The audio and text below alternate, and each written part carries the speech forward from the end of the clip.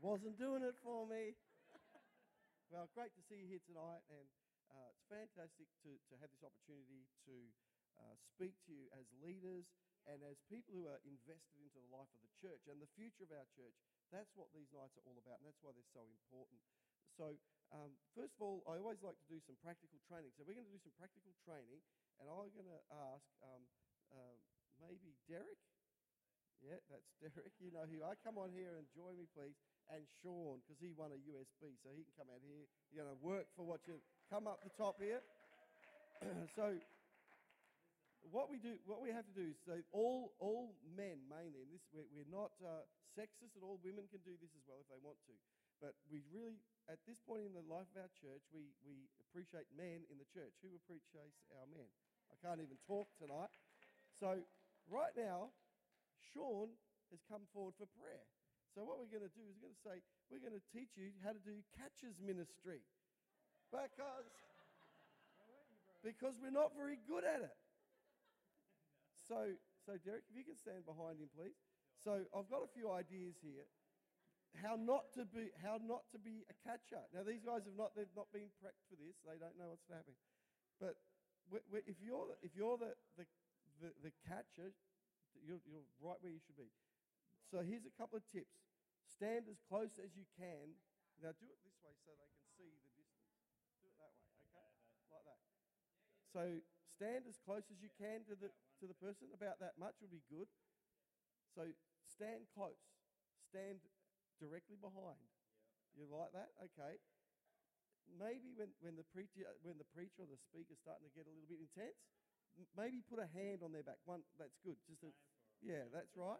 Then they know that there's someone there. So if you're the person being prayed for, maybe just look back, see if there's anyone behind you. That's just wisdom. So yeah, it's not wrong. Then you go, oh, now okay. But it is important that we do this. So some things that you don't do if you're the catcher is I'll often say quickly come up here to people. I'll say to people, come up, move fast, and don't go to one side like this, because they're going to hurt themselves and you're going to get hurt too. So you stand as close as you can behind them. We will be prepping our guest speakers. Don't pray for anyone. Don't go near anyone until there's a catcher behind them. So what we do need is we need guys in the church, and all of you here tonight, you feel free when there's an altar call, when there's a guest ministry, when there's not a guest ministry. If we call people forward, then automatically you don't have to say, can I have all the catchers, please? Because that's a bit weird. Because people who aren't used to church would go, what's a catcher? What are they catching? So you automatically come on down, stand behind somebody, and then move along the crowd. Now, the other thing too, if you're a prayer, so we've got a lot of practical things here. So you're the prayer today, and I say, okay, we're going to ask all the music team tonight. They've disappeared already. All the music team, we're going to ask them to pray for people today because we want an anointing of worship or something. And so you come out the front and you think, there's no catcher, and this person's starting to wobble. And sometimes they don't wobble, it's just spontaneous. And you never know what they're going to do. But if you're thinking, well, I'm not too sure, then it's okay to say, you know what? Why don't we just get a chair and you sit down and I'll keep praying for you? Because they've got to try pretty hard to hurt themselves if they're already sitting. And they probably won't. So that's much better. It's just called being prepared. So there's nothing wrong with that. So that's our catchers ministry. I'll write a few points to make sure I got them. Stand right behind the person. Okay, get these 4 points. We're going to do an exam. Stand right behind the person. Put a hand on them if appropriately and gently. Don't push them forward when the preacher's trying to push them backwards. And we don't push people. That's not what we do. The other thing is really important. Be attentive. Watch what's happening. Because I've seen it many times. I've been in wild Pentecostal meetings, and the people come up to catch, and they're like, they get the overflow, and you've got to think, well, hang on, it's not about me right now. I've got to be protecting the person who's getting prayed for. So be attentive, watch what's happening, and sort of try and anticipate what's going to happen next and maybe which way they're going to go. There was a guy at Mount Barker called Keith Hardman, and every time he got prayed for, and I was a catcher. I was a master catcher. Do you remember Keith, Luke? He'd be getting prayed for, but he would never just go down nicely. He would literally be like, he'd have his hands raised, he'd literally go, oh, like that, and backwards. And so it was like, you need 10 men to catch him. So we've got to be prepared for those ones as well. But don't stand to one side with one arm out. You won't catch much from there. And if you're praying for someone, again, if there's no catcher, just say, hey, why don't we just grab a chair and sit down? And it's not unspiritual. Yeah. It's just being prepared. So, got that, everybody? Yeah. So, all you guys here tonight, feel free. When we're doing altar calls, come on down, help us. So, whenever we say, hey, come on, we're going to get people to come down and pray, then automatically you're all authorised. Come down from your seat, any one of you here tonight, and stand with people. And if there's no men standing there, then women say, let's get 3 of us and stand. You can do it. Also, our building update, just want to let you know, you've obviously seen things happening around about the church. We have taken out a loan to complete all the works that we want to get done. So far, with quotes that have come in, we've got about $133,000 worth of work ahead of us. And I don't want us to sit for the next 95 years with a debt in the church. And so I really want to, compel you, beg you, motivate you to get on board with the vision of the church, because it's a good vision and we want to have a great church. So, with the one priority giving coming up every August, really pray about that and say, Lord, what is it that you want me to do to help support that? Because it goes to making our church better. And as I said on Sunday, it's not just about let's get this place ready, because we've got to prepare ourselves with finance in the bank so that we can build a brand new church. And I reckon we've got between now and the next 5 years to start planning for that, and maybe sooner if we keep going the way we're going. So that's all that. That's the only reports I think I have to say. But I do have a little bit of a list here of all the jobs. If you want to have a look at that, you can have a look, and some of the quotes that we have in. But we want to make the church look good. We want it to be practical and functional and all those sorts of things. So join us with that. So I'm going to preach tonight just for a short time, I think. And hopefully I can be finished by 8:30. Do you reckon I can? Because I'm not feeling well. Do you feel sorry for me? No, they don't. So, I won't comment. So I've titled my message tonight, Changing Gears. So, I've got a quote, actually. I'll give you that one.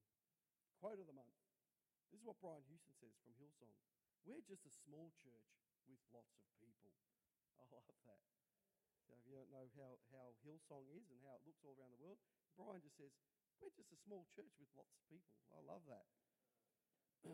So that hasn't got much to do with my message, but it's a good quote. So as you would have noticed, who's been here in the church, for 20 years? Put your hand up. We should have a prize for that. Do you get a gold watch? But not tonight. Who's been here for 5 years or less? Put your hands up. Okay, that's good. That's really good. So we've got a good mix of people here, and you don't get a gold watch either. But while, for the last number of years, the church has been in a stable place. And, it hasn't been going up, it hasn't been going down, it's just been stable. I think faces come and go, but the level of the church has stayed pretty static. It's only been over the last year and a half or so where we're seeing a sudden growth that we suddenly need, we see the need of where things have lacked. When things are stable and just coasting along, well, it doesn't really matter, we just do things and we plug the gaps and all that. But it's not until you see, like we have seen lately, sudden jumps of attendance and that sort of stuff, that you realise, wow, we aren't as strong as we thought we were, and we have all these areas of lack. So just to give you an idea, church has grown from January to January 2016 to 2017 was an average growth of 17%. And that's pretty huge. That is big. It might not sound big to you, but in church growth things, that's huge. You know, mostly you might expect in a good year about 5% or 7%. For instance, Hillsong, and I love Hillsong. I think they're doing a phenomenal job. Their average yearly growth is 7%, but it's consistent year after year, and so that's why they're so strong. The other part of the equation here is our church hasn't seen an increase in volunteers. So although we've seen an increase on our Sunday attendances of 17%, we've probably actually gone down in our volunteer base, which means we've got a problem. It means we can't do what we want to do. So in some areas we have, I think, less workers. Probably one area where we have more is probably the sound desk and the lighting and that. So that's a good thing. So there's probably seeing more there. And so that's a win. We got one win out of all of them. So yay. So while we have a great thing happening in seeing that attendance rise, and that's what every church wants to see, and it's what every Christian ought to want to see, because that's the whole thing. Is that means that we're making the church relevant, we're making the church accessible, we're making the church a place where people want to be, and that's what we all aim for. We can easily see that be derailed and lose momentum, as many churches do see, and it happens often, and it's almost like you're almost at the top of the hill, but you didn't quite make it, and then suddenly the momentum stops, and then you start sliding backwards. And I don't want to see that for our church, because Port Lincoln needs a church that is strong, powerful, has a voice, has a purpose. That's the reason why we put a sign up at Centenary Oval, because we want people to hear a message of hope. We want people, because it's all about people of Port Lincoln, to say, you know, there is something to love. And there is someone who loves us, and that is the church, and that is Jesus. So all those things. So while we have great things happening, we've got to try all that we can to maintain momentum and keep the things moving. So I've called it changing gears. So I'm operating at a different level now than I was 2 years ago, because I had to change gears. If you know it or not, I'm now on the state executive. I can't operate as just what I was doing before as a local church pastor. Now I'm on the state executive, so I have to deal with issues that other pastors deal with. So I'm writing policies and things like that for the whole state from here. So I've got to change my gears. Otherwise, if I think, well, I'm just going to operate and think and behave like I'm just dealing with a congregation in one church, then I'm not going to be able to function effectively in the role as a state executive person. So things have changed for me. And if, as a church, things are changing within our church, and if we don't change gear, what happens is you know, if you know about driving, if you don't change gear, things start to shudder. Things start to rattle. Sometimes you start to bunny hop. And you know, when you bunny hop, it's not fun. People get hurt. But we shudder and shake. And the ride doesn't become fun anymore. And we stall, and then we stop. So the thing that I'm trying to convey to you today is we don't want to stall, we don't want to stop, we don't want to have shudders all along the place.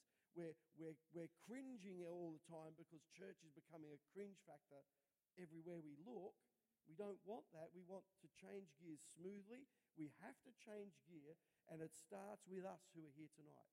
We've got to have a mindset and a capacity that says, if I just do what I used to do, if I stayed in the gear I was, then I'm going to start to slow down, and my slowing down will slow down everyone around me, and then if enough of them slow down, we slow down everything. And then we say we're in this happy little church that we always loved. But you know what? That's not giving God what he's looking for. It's not giving Port Lincoln what it's looking for. So the real issue is to be continually increasing our worker base, not only to keep up with our current size and needs, but to enlarge the base to be in front of the pace of growth. So we didn't really do that before very well. So when we got to where we are now, we weren't in front of the pace that we needed to be, and we had a lot of people, when you say, look, we need help in this and that, they go, oh, ask someone else. I don't believe in women's ministry, or I don't do this or that.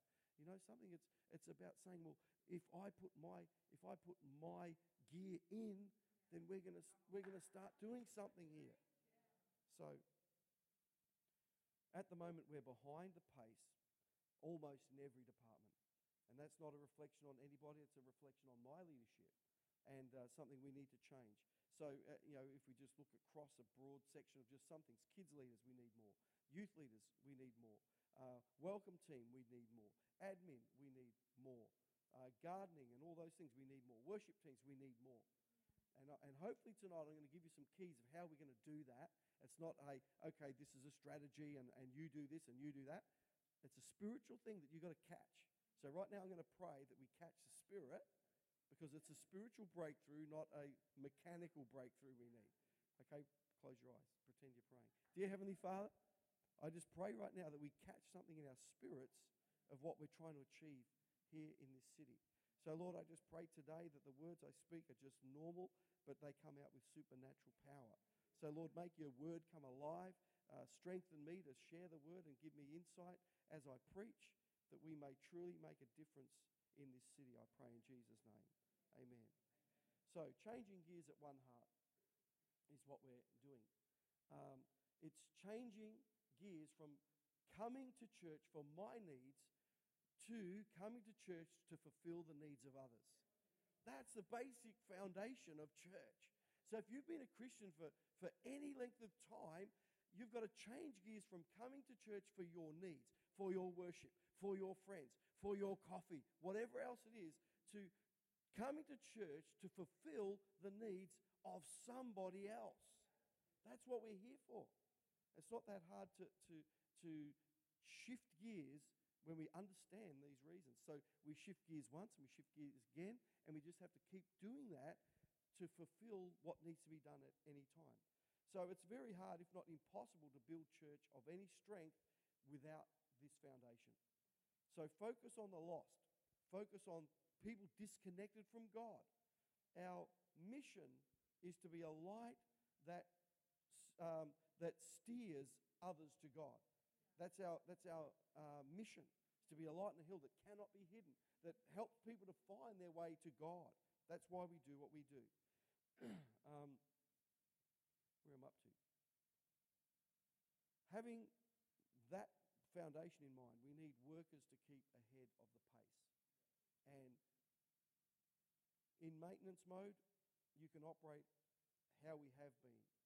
But to maintain pace, to increase pace, we need to increase the base of our workers. So I'm really appealing to you for the sake of the church, for the sake of what's next. You've got to be saying, God, help me to change gears in my life.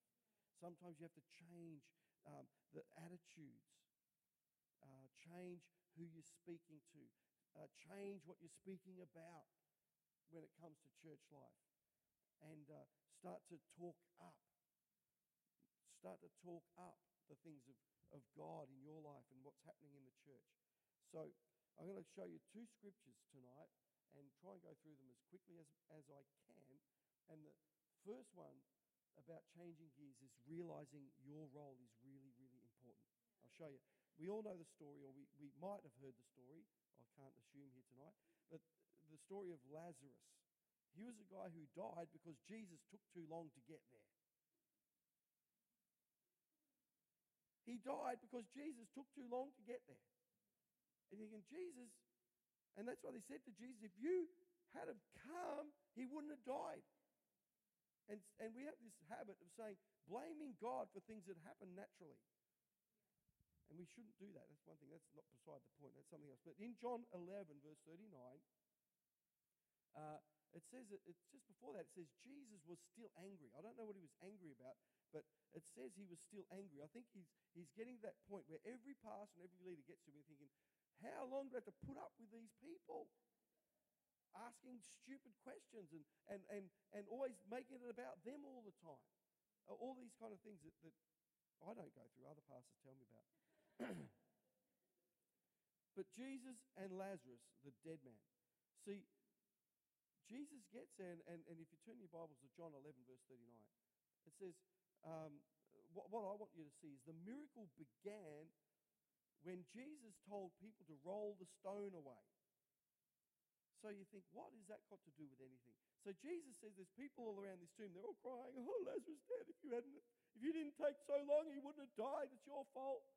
They're blaming God for the condition of the church. And so Jesus gets in and says he was still angry, and he looks at the situation. He sees the tomb with the stone over the mouth of the tomb, and he says, roll the stone away. Now, angels didn't come down from heaven and say, oh, yes, Jesus, big thunderbolts and lightning and smoke and amazing things and miracles happening where the angels roll the stone away. People around the tomb got in there and they rolled the stone away. The first thing that happens if we're going to see momentum kick in fully in the life of the church is you have to be hearing the voice of Jesus and saying, well, what stones do I need to roll out of the way of the tombs of dead things so that a miracle can happen next? What does that actually look like? The miracle begins by people rolling the stone aside. Having our doors open is like rolling a stone away. We can't open the doors of the church without everyone serving as we do every week. Jesus got people to roll the stone aside to make way for a miracle. The miracle can't take place while Jesus is speaking to a stone that's covering the tomb. We need to roll those stones away. We've got to roll the stones away from our own life, from things that we think that Jesus took too long to happen. You might be thinking, well, I had a thought that I was called to ministry, but it took too long, and I let it die. And we rolled a stone over that. And I said, I've closed that off. You know, I've spoken to people who've been my peers, and they're not in ministry. They're not doing anything. And they say, oh, I put that aside. They rolled the stone in front of that part of their life because Jesus took too long to get there. I can tell you, Jesus never takes too long to get there, and he always wants to do a miracle.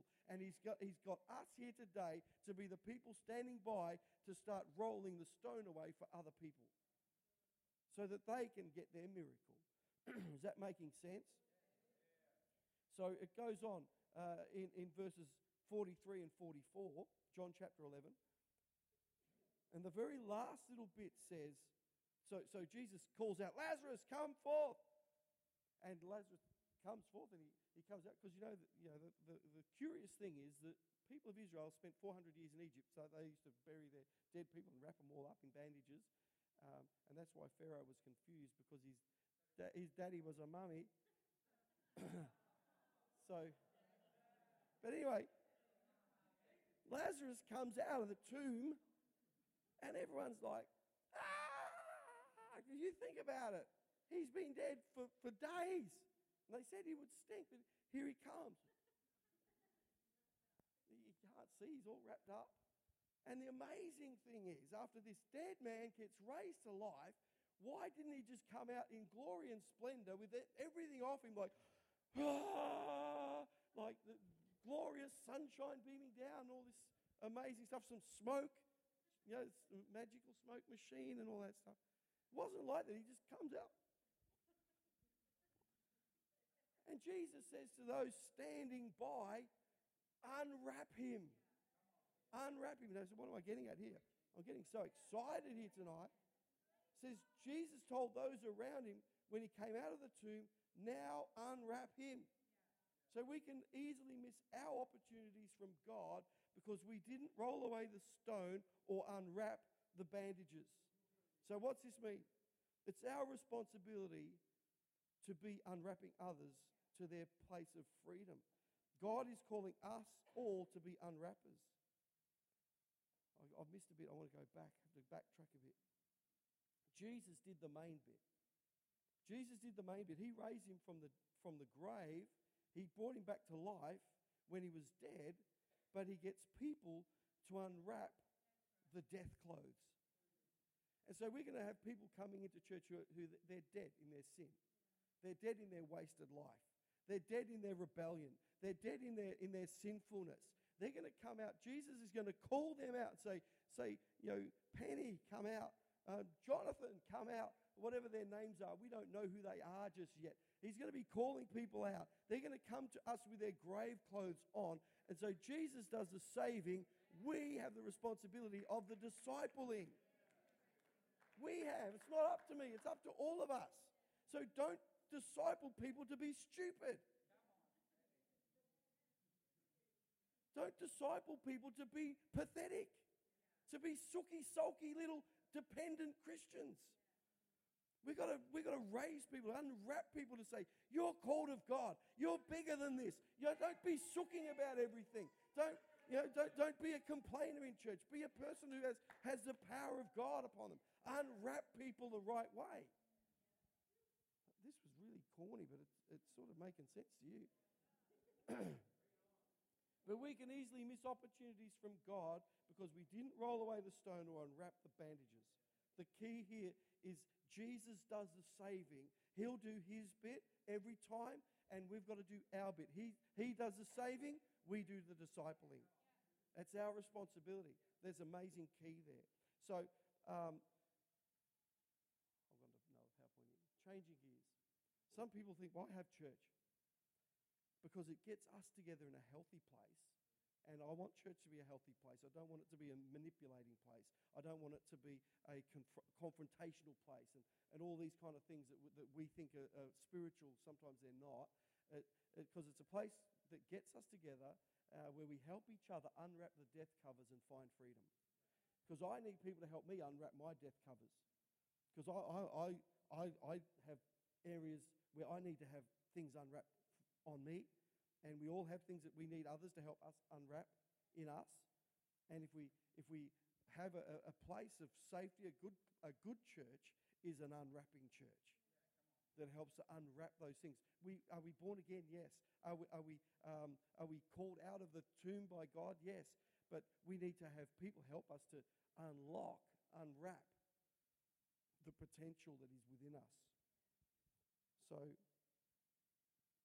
it's changing gears from coming to church for my needs to coming to church to fulfill the needs of others. And sometimes what gets in the way, it sounds easy to preach about, but you know what? I'm selfish. I'm a selfish little thing. And I want to come to church and I want to come to church and listen to the preaching. I don't want to have to prepare a message. I don't want to give up my weekend to prepare, to preach. I just want to come and get our day to come and preach.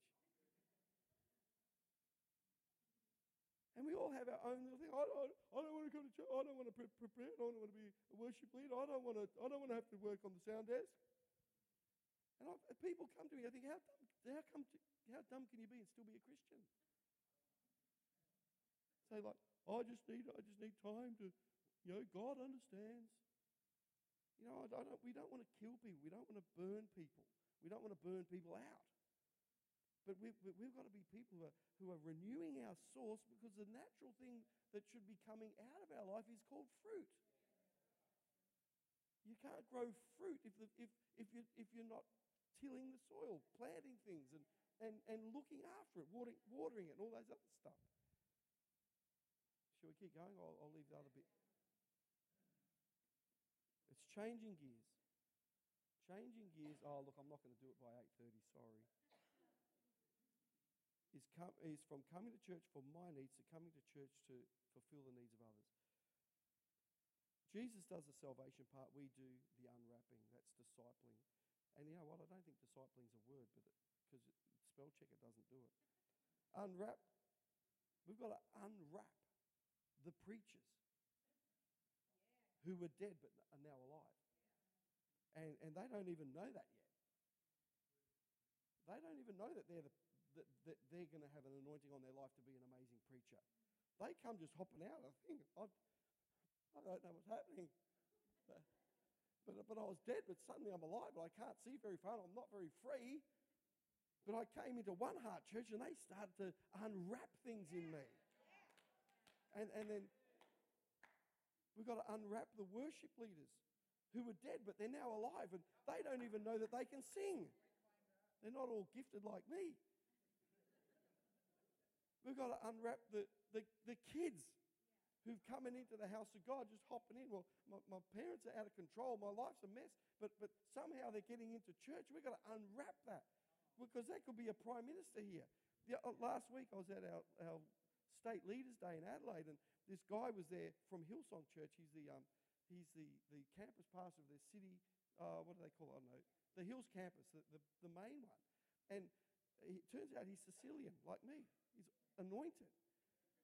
And I had a chat with him, and he says to me, I said, because they're in Sydney and all this, and I'm thinking he must have grown up in Sydney, and asking about his life, his family and all that. And as it turns out, he says he grew up in Geelong. In Geelong. And he says, I got saved in Nick Resky's youth group. Nick Resky's a good friend of mine who's been here to preach. He says, I was 14 years old, I got saved in Nick Resky's youth group. He mentored me and coached me and all this stuff. Somehow he ends up in Sydney. And this 14-year-old punk, and you think now he's a campus pastor at Hillsong. From Geelong. I mean, God, that's not fair.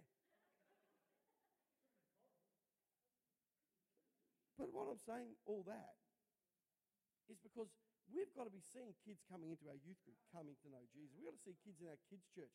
And we think, oh, well, I'm too busy, I'm too tired, I don't want to serve these kids. We don't know what's going to be in our areas with these kids coming to us. So, unwrapping. The next little story I want to tell you is from Genesis chapter 24. And I've just called this bit the unnamed servant. Have you ever done anything and never got recognised? You're thinking, hey, that was my idea. I told him to do that. Someone else takes the credit, someone else takes the cream. You're thinking, they're only doing what I told them to. Well, this guy is like that, the unnamed servant. In Genesis chapter 24, the story of Abraham, and he wants to find a wife for his son, Isaac. And it says, should we keep going? I just don't want to keep you here all night. Okay. Abraham, he calls his servant in, doesn't say what his name is. It says Abraham called his oldest servant. That's all. That's his only claim to fame. He was the old one. And he says, come to me. And he goes, I want you to go and find my son a wife. Now he could have said, this servant could have said, he's your son, you find him. You find her. Not my problem. And how's this my problem? So he could have said that, but he doesn't. But in this we see the commitment of Abraham's unnamed servant who takes ownership and charge of something that is totally huge, that is world-changing. He didn't know that at that time, but it was. So Abraham makes him take an oath. This is the bit you really need to get. Now this is getting a little bit awkward. I need Jimmy to come up the front here. You're the unnamed. You're the unnamed. You're the unnamed servant. So you just stand there. And Abraham says to him, I want you to take an oath because I want you to find my son a wife. And the servant says, yeah, okay, master. Yes, master. And he says, but I want you to take an oath. And this is how the oath is going to be. So Abraham's sitting there. He says, I want you to put your hand under my thigh. So come on, unnamed servant. Well, how would you do that? I don't know. Well, you're thinking, where's my thigh? It's around about here. And go, okay, I'll just have a go. No. I want you to do it.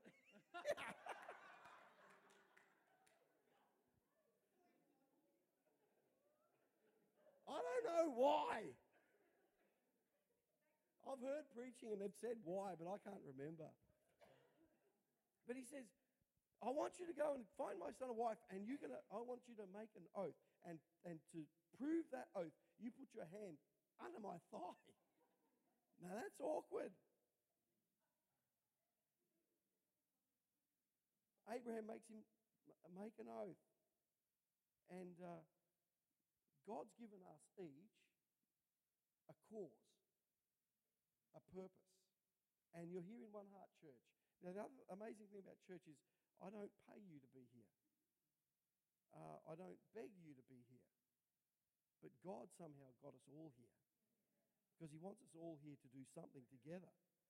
And many never push through because at the point of both, they hold back. And I've lost count of people who I've known, I've grown up with, spent time with, and they've got to this point of tipping point where they're going so good, going so well, and God's saying, come on, I want you to go to the place of make an oath with me. And they're almost there, and then they say, you know what, I've changed my mind. Seems a little bit better to go surfing on Sundays. Seems a little bit better just to leave some space for my hunting trips. You know, it seems a little bit better just instead of going so far to make an oath, I'll leave my options open. But Abraham pointed him in the direction. He says, I want you to go over to this place and find my son a wife. And he points him in the direction and says, now find Isaac a wife. Now, in every church, you can tell the difference between those who serve because they've accepted God's oath and those who don't. And I want us to be known as a church where we see there's the people of the oath. Is it making sense? There's people of the oath. They're not just there because it's convenient. They're just not there because it's going to be easy. They're just not there because they had nothing else to do on Sunday.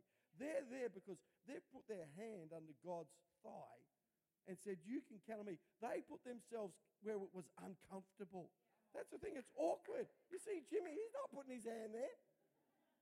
And we're saying we've got to put our hand in God's thigh and say, God, you can count on me. I'm making oath. It is awkward. People are going to say, what are you doing?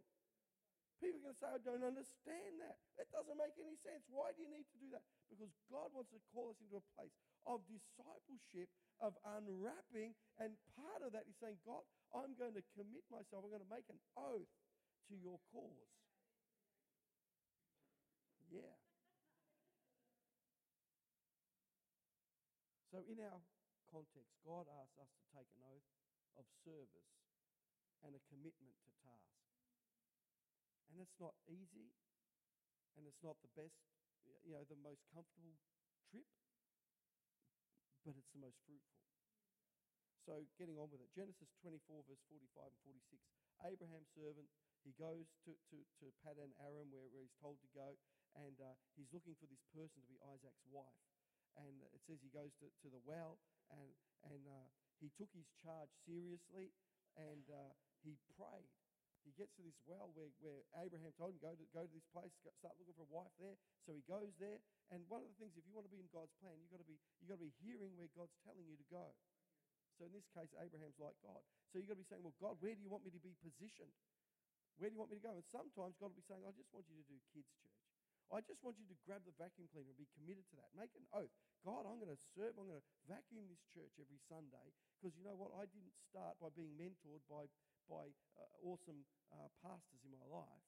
I started because I said, I'm going to make an oath to clean the church and put the chairs out every Sunday. And it wasn't just that easy because we had to drive a truck and put 200 chairs on it and bring it to the place. But you've all heard that before. But that's all good. But Abraham sent his servant, and he gets there and he prays. Never disconnect yourself from the power of the spiritual connection and saying, God, help me to see what I need to see. Help me to see what others can't see. So be a praying person. This guy was unnamed, but he's not forgotten. And people might not know your name, but you won't be forgotten by God. So I want to encourage you, be a praying person, saying, God, help me to see what no one else can see. So when I'm making a coffee for someone on Sunday, help me to see what no one else is seeing. Help me to notice that person. So, and as the story goes on, he sees Rebecca, and he says, he's just finished his praying, and this lady, this chickie babe's turning up with a water jar, and he says, God, if she's the one, give me a sign. And he says, well, God, if she's the one, then when I ask for her to give me a drink, and if she says she'll drink, she'll give water to the camels as well, then I'll know she's the one. And she gets it, and he's got 10 camels, and they drink a lot of water. But the few things that you've got to be a praying person. Be a praying person for your own sake. And the next thing, have a desire to please God first. Because this servant, his desire was to please Abraham first. So he's saying, I'm on a mission to find this wife. And we've got to be desiring to find the thing that it is that God wants us to fulfill. So whatever that could be in your life. So he desires to find the right one who will marry Isaac. So he could have just grabbed any woman. Just the first, first or the last or whatever. Just say, oh, you'll do. You're female. You're coming with me. But we've got to make a check of our desires. Are they in line with the Master's? And always be open to God to direct our paths. Be open with your pastors. Be open with your leaders. Be talking to them about the desires that are in you. I had a person talk to me a few years ago about, they said, my pastor called me in and was talking to me and asked me all these questions. And they asked me, well, what are your plans for ministry? And he went on this tangent of just like, no connection to anything. And I'm thinking, that pastor, if that was me, I would have thought, this guy's got no idea. Because his whole vision is separated from everything. There's no connection to any other group, any other church, any other anything. And we've got to, your desires in God have always got to connect back into something. And I believe that something ought to be church. So Abraham sent his servant, and in this case it indicates delegation as well and trust. So leaders, if you're here, you have to be delegating trust to people. You've got to be letting other people do things. That goes for all of us. It's up to you to find the one and take that seriously. If you've been given a task, you say, well, God, I want to be in that task, and I just might find the one who's going to be the next great worship leader in Australia, just because I opened the door that Sunday. Just because I said, yes, put me on the roster and I'll do the PowerPoints. Whatever it is, that could be the difference. That could be what makes a difference. So be praying, be seeking God, and see who walks by. See who you can encourage into the call of God. See who you can connect. So this unnamed servant was a connector between Isaac and Rebekah. If it wasn't for him, there would be no future. And you've got to start to say, God, help me be the connector of the plans of God in Port Lincoln. So, what or who are we looking for? We find in verse 18. We've got to look for people with the spirit of Rebekah. So when he asked for a drink, she went the extra 10 miles, and she watered 10 camels as well. We've got to pray, and we've got to believe. We need to get out of our normal, out of our comfort. We've got to be seeing in people and being a church that brings out the best in people. Not say, sometimes you have people with a lot of drive, sometimes people with a lot of gift, and we're saying, oh, no, you come down. You come down to our level, Pastor. Don't push us too hard. You come back down. And we've got to be people who are saying, no, we want to bring out the best. That's why we do things in church where we honour people who've given above and beyond. Because we want to, what we promote, we produce. We want to produce more of people who are like Rebekah, who says, come on, you want some water, and I'll water all your camels too. So we need to be finding those people in our church for promotion and saying, you know what, look at that kid. What an amazing heart, attitude, all that sort of stuff. So when we're looking at people, find those with the spirit of Rebekah. You choose to be a person with the spirit of Rebekah. Be praying and believing for that. And expect the more, to see the more than person in our church. So Jimmy and Beth, you need to be believing to have more than people. You don't need people who you're saying, hey, I'm a little bit thirsty.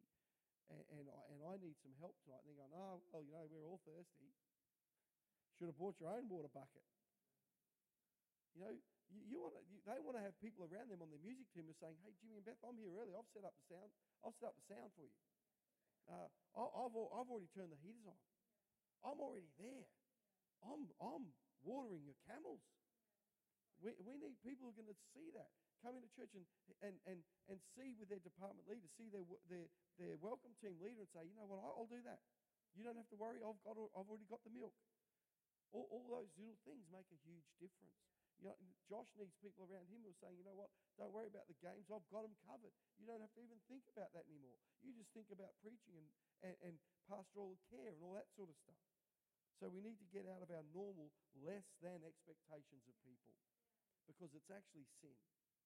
And we need to be finding a place where people come in, hopping in with their grave clothes on, that we unwrap them so that they can start saying, hey, I'm in the purpose of God now. So let's do that, hey? And we need to celebrate them and promote them into all that God has for them. There's too much more stuff. I won't do it all tonight. There's stuff about families and how I'll just really go through it quick. Rebecca's family, he says, so this unnamed servant, he's a nobody. He says, Rebecca, you're the one. He puts a ring on her finger or in her nose or something, and he says, so you're gonna marry my master's son. And she says, wow, this is awesome. I love the jewels. And so she says, yes, Dad, I want to go. And sometimes God comes into our teenagers' lives, our kids, and he says, I'm calling you for a great thing. I'm putting an anointing on you for ministry. And then it gets to dad or mum, and they go, nah, you're spending too much time at church. Don't you know you're doing year 12? Start saying, no. But this is a message to parents, Rebecca's parents, her dad says, yes, you can go. Hopefully he did that because he recognized the call of God, not the jewels on her. But he says, yes, you can go. And we need to be a church full of families that are promoting the purpose of God in our kids. Not saying, oh, well, you're being naughty. Well, you can't go to church this week, or you're not going to youth. That's the last thing you should be banning. But we're here to be preparing the bride of Christ, and we ought to be seeking that attitude of Rebecca among us at One Heart Church. And it's false. Everyone say false, because you're getting tired now. It's false to expect if everyone does a little bit that we get the job done. That's just a lie. That's dumb. Don't say it from our pulpit. Jesus is calling us and has always called those to give it all to see the miraculous power of God. Don't say, oh, if everyone just did a little bit, then we'll have a pussy church. If everyone just prays a little bit. But I'll tell you something, if everyone says, God, do something in me, count me in, then we'll change the world from Port Lincoln. I've got too much here. So that's it. Another heartbeat. So I'll finish with this. In our ministry departments, we aim to see energy, engagement, and encounters with Jesus. So we have a youth ministry, not a youth group. So we have a youth ministry, not a youth group. And my 23 years in youth ministry, I went around from church to church starting youth ministries. And people hated me. People send letters to the pastor. People want to have meetings with me and the pastor because it's not fun enough. It's not right enough. Because you know something, today there's fruit from the youth ministries, and Luke's right here. He's one of them. And that's because we chose to have a youth ministry, not a youth group. We've got to have this understanding. We want to have a kids ministry, not a kids club. We want to have a toddlers ministry so that we can minister to them at their level. So they don't come to church, because I went to church as a young person. I hated it. It was the last place I wanted to be. It's like boring. It doesn't make any sense. It's like stupid. It's torture. It's like, let's have that little snack part. Little distraction in the middle. That's all. I like that bit. The rest is just doesn't make any sense.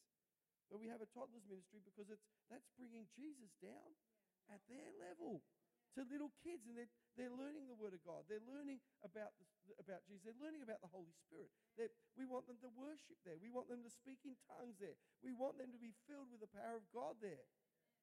That's why we do it. So we have a worship team, not a band. The key was worship. We have a worship team, not a band. And why we do Sunday, we do church, that's called church together. It's not entertainment. So if you don't like it, it's not about you. So if there's stuff that you don't like, we're not here to entertain you. Now, if I'm preaching nonsense, if I'm preaching about, some stuff that's not in the Word of God, then complain. But if it was just something that, the other stuff, then you say, Lord, help me to see the Rebecca today instead. Help me to see what I can't see. Help me to see in others what others can't see. You be the one who's the connector of the purpose of God. So, because we want to make the world a better place. We want our little kids to know God, so then they can become kids who know God, who become youth who know God, who aren't falling off every left, right and centre, so that we have a strong church that knows God, engaging in every level, so that people aren't jumping off all along the way. So sometimes I see kids, they don't make it from toddlers to kids' church. They say, I don't like it anymore. I don't want to go to church, Mum and Dad. So they drop off. You lose them along the way. Then some kids don't transition from kids' church to youth for the same reason. But we want to be an engaging church. We want to be rolling the stone away so that doesn't happen. They might come hopping out with their grave clothes on, but we're all here to start unwrapping them. So we're called to leadership. We're called to purpose. We're called to the things of God. And, if you don't know, that is the most important thing that you have in your life to do. That is the single most important thing you have to do above anything else. So we're going to pray, and then we're going to hand over to Pastor Kylie. So if we don't engage in these things, we're going to have people jump off all along the way. But we're going to pray, change gears in our church. We're going to pray for a gear change right now in our lives. And also want us to pray for our one priority. So why don't you just stand with me and perhaps have some music. And we're just going to spend 2 or 3 minutes. One of the things that we always do on these nights, we normally do it near the start, is to pray together. We're going to spend just 5 minutes, and I want you to pray out loud. I'm going to put the microphone down, but I want you to pray, saying, God, change gears in my life. Lord, change the gears in our church as a corporate group, that we start to see the Rebeccas and the reasons why behind. That's the other thing why we do these nights, is to explain the why we do what we do, why these things are important to us, why these things are not negotiable to us. And hopefully you can absorb some of that in your life and say, yes, well, I want to help to produce more of that. So let's pray, and pray with me. Let your voice out. Cry out to God, and let's see what God does from tonight onwards.